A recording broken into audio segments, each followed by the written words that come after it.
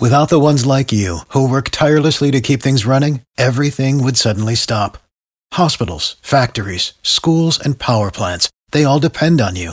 No matter the weather, emergency, or time of day, you're the ones who get it done. At Grainger, we're here for you with professional-grade industrial supplies. Count on real-time product availability and fast delivery. Call, click Grainger.com, or just stop by. Grainger, for the ones who get it done.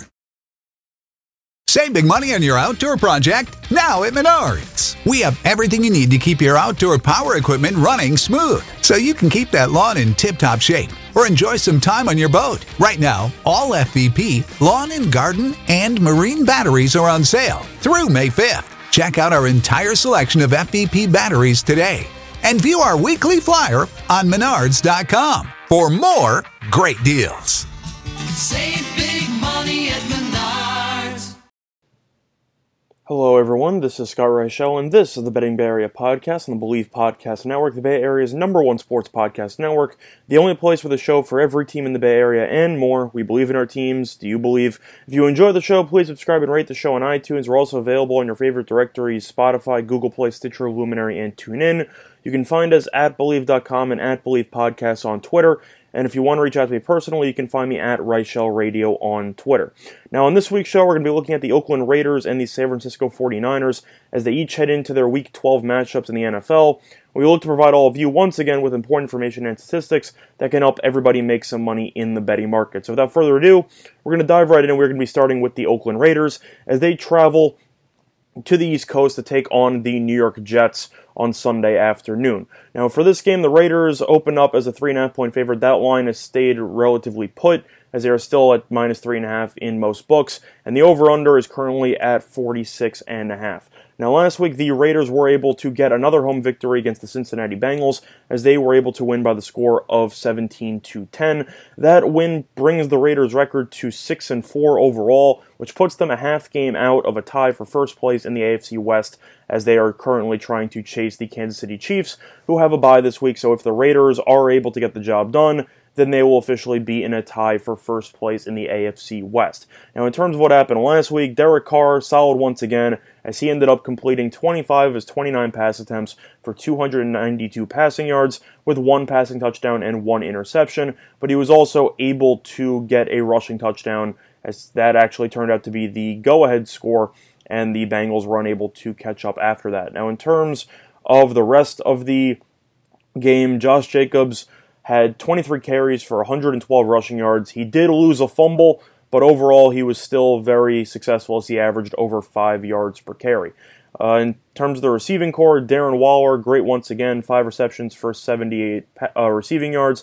Hunter Renfrow continues to provide a spark after he was non-existent for the first month of the season or so, as he ended up having 5 receptions for 66 yards, and Tyrell Williams had 4 receptions for a team-high 82 receiving yards. The defense, once again, was fantastic, as it ended up having 5 sacks for the second straight week, and it was able to force 2 turnovers. Now, against the Chargers a couple weeks ago, you ended up seeing one side of the defensive line shine with Clelin Ferrell, but on the other hand, this past week, you were able to see Max Crosby have his main performance for the Raiders, as he ended up having 4 sacks on his own.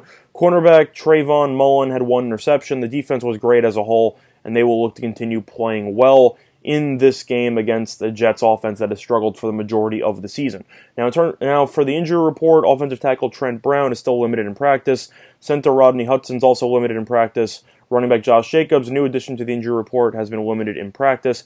And defensive back Lamarcus Joyner did not practice due to a hamstring injury, and he is not expected to play in this game. Now, switching gears to the Jets, they were able to beat the Redskins on the road last week by the score of 34-17, which brings their winning streak to 2. The team as a whole is still 3-7, so there's no shot at the team making the playoffs, but they've pretty much sabotaged their draft stock at this point, as they were in the running for the first pick in the draft a couple weeks ago. But ever since the front office declared Adam Gase's job safe with the organization, the Jets have actually responded. Although it was against the Giants and the Redskins, this team has been playing a lot better lately, and they will look to keep it rolling against the Raiders on Sunday. Now, for last week's stats, Sam Darnold, quarterback, he's had some up and downs this season. Last week was very good, though, as he ended up completing 19 of his 30 pass attempts for 293 passing yards with 4 passing touchdowns and 1 interception. Running back Le'Veon Bell struggled in terms of yards per carry, but he was able to get into the end zone as he had 18 carries for 59 rushing yards and 1 rushing touchdown. Now, one of the big surprises for the Jets offense has been the emergence of tight end Ryan Griffin, who was great once again last week as he had 5 receptions for 109 receiving yards with 1 receiving touchdown. Also, another thing to mention with the Jets passing game has been the emergence of wide receiver Jamison Crowder, who they signed during the offseason after he spent the majority of his career with the Redskins before that. He ended up having 5 receptions for 76 receiving yards last week against his former team in the Redskins with 1 receiving touchdown. That's important to mention because of the fact that Crowder has actually had a receiving touchdown in 3 straight games, and he will look to extend that streak against the Raiders' questionable secondary. And in terms of the Jets' defense, their defense has been terrible all year long, but it was actually really good last week as it was able to get 6 sacks, and it allowed just 3.7 yards per play. Leading the way from the Jets' pass rush was surprisingly safety Jamal Adams, who ended up recording 3 sacks on his own. Kind of surprising to see a guy in the secondary who's been blitzing more and more in Greg Williams' aggressive style of defense, but it clearly worked out as Adams was unstoppable getting to the quarterback, and he will look to continue to get after the quarterback on Sunday and try to tackle Derek Carr multiple times in the backfield. Now, for the Jets injury report, offensive tackle Kelvin Beachum has actually been very solid this season. He was limited in practice, and he is expected to play in this game. Linebacker C.J. Mosley has been out for pretty much the entire season. He's played a handful of games, but he still has not practiced due to a groin injury, and he is not expected to play in this game. I would list him as doubtful, but that's probably even optimistic in its own right. He will not play. And defensive lineman Henry Anderson, who was able to record a sack last week, was limited in practice, and he is expected to play.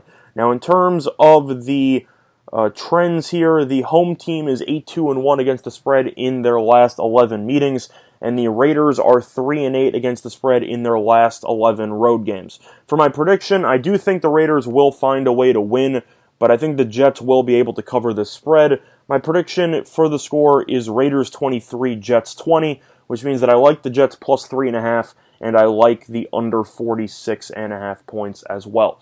Now, the main reasons why I like this, first of all, general rule of thumb, you like to fade the West Coast teams as they travel to the East Coast, and you like to fade the East Coast teams as they travel to the West Coast. I think that applies here. The Raiders, although they are 6-4, they have been terrible on the road this season, as they are 1-3 on the road. Jets have been playing good football. Their defense, along with the Raiders, have struggled at points this season, but they have looked better lately. The Raiders have the superior offensive line, which I think will matter in terms of why the Raiders will win this game.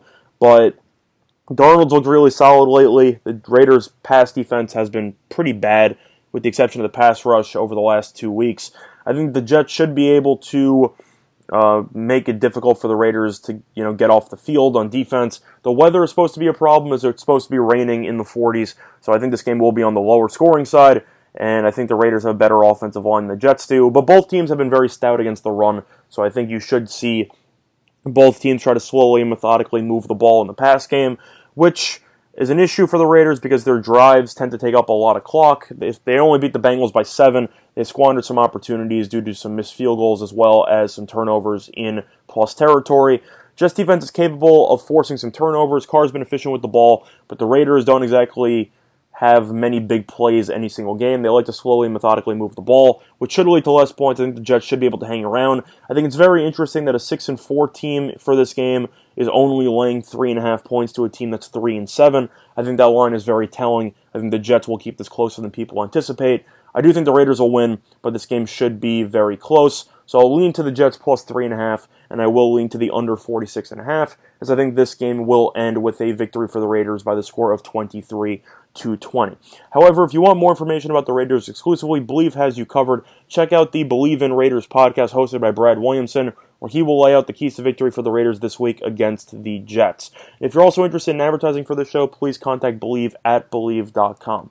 Now, switching gears, talking about the San Francisco 49ers, as they get to play the Green Bay Packers in a very high-profile matchup on Sunday Night Football, and it will be taking place at home for the 49ers. The 49ers open up as 4-point favorites. They're currently down to 3, and the over-under has skyrocketed from 44 to 47.5. Now, last week, the 49ers did manage to beat the Cardinals by the score of 36-26 at home. Score's a little bit misleading as the game was very close before a garbage time touchdown with no time left. So the 49ers really won the game by 4. But either or, they were trailing in the fourth quarter. Garoppolo led the team to a touchdown drive, which culminated in a receiving touchdown for Jeff Wilson Jr.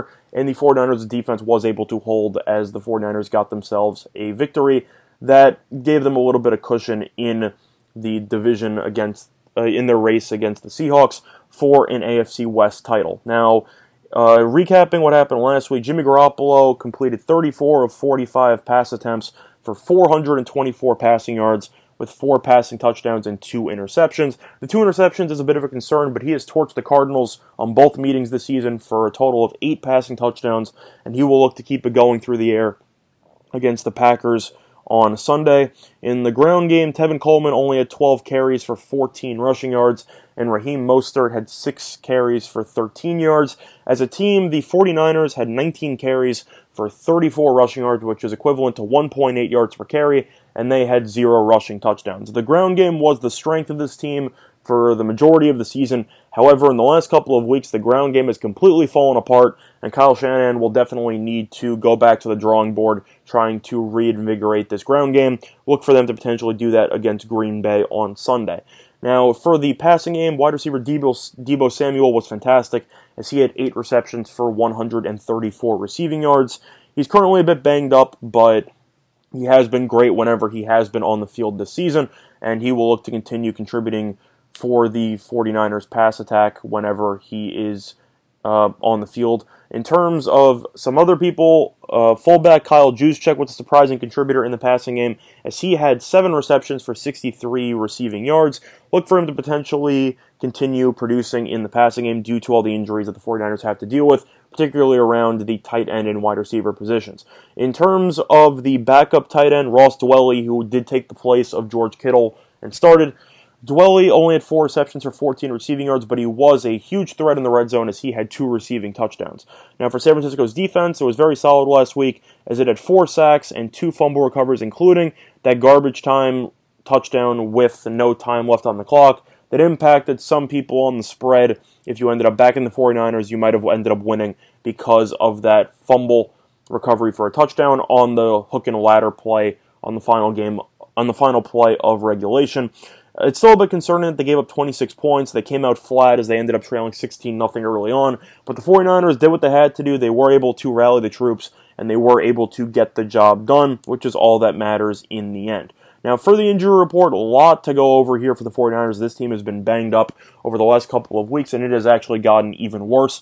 Running back Matt Breida has not practiced due to an ankle injury. Tight end George Kittle has not practiced due to a knee and an ankle injury. Wide receiver Deebo Samuel has not practiced due to a shoulder injury. Wide receiver Emmanuel Sanders has not practiced due to a rib injury. Tackle Joe Staley has not practiced due to a finger injury. Defensive end Dee Ford has not practiced due to a quad and hamstring injury. And kicker Robbie Gould has also not practiced this week due to a quad injury. All of them are expected not to play in this game. Kittle currently has been listed as doubtful. I think some of these people could go. Samuel could go. Sanders could go.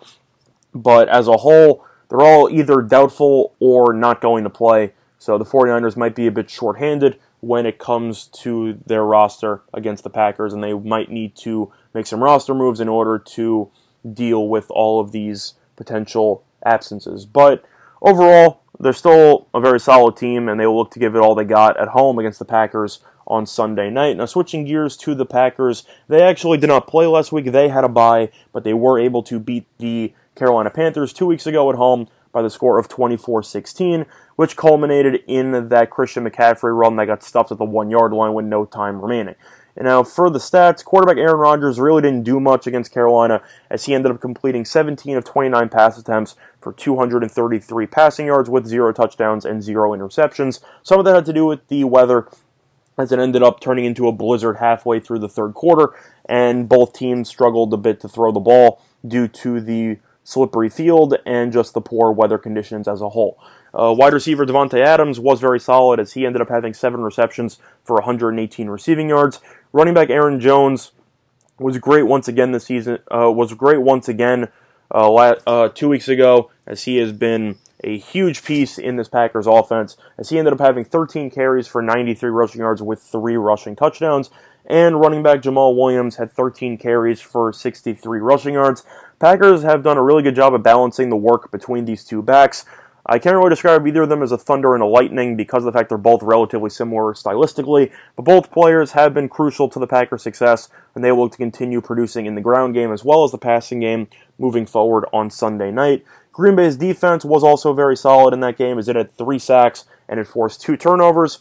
You could argue potentially 3 turnovers, as the last play of the game was a stuff with no time remaining, so technically they did what they had to do late in the game. That doesn't count as a turnover, but they did stuff the Panthers on the goal line multiple times as they were able to keep the Panthers out of the end zone en route to a much-needed home victory, as they still have the Vikings breathing down their necks in the division, but the Packers are currently still in first place. Now, for the injury report, Packers are extremely healthy. The bye week definitely helped in terms of their injury report. Pretty much everybody was a full participant with the exception of a couple of people. Jimmy Graham did not practice, and Tremont Williams did not practice, but both of those are due to veteran rest, so it's not injury-related. Both of them will play in this game. The one injury that is worth reporting, though, is a wide receiver, Devontae Adams, who is still dealing with a toe injury. He was a limited practice on Wednesday. He is expected to play, but due to the limited practice tag, he is considered questionable. Other than that, though, for the trends, the 49ers are 3-1-1 against the spread in their last 5 games following an ATS loss, and the Packers are 1-3-1 against the spread in their last 5 games following a bye week.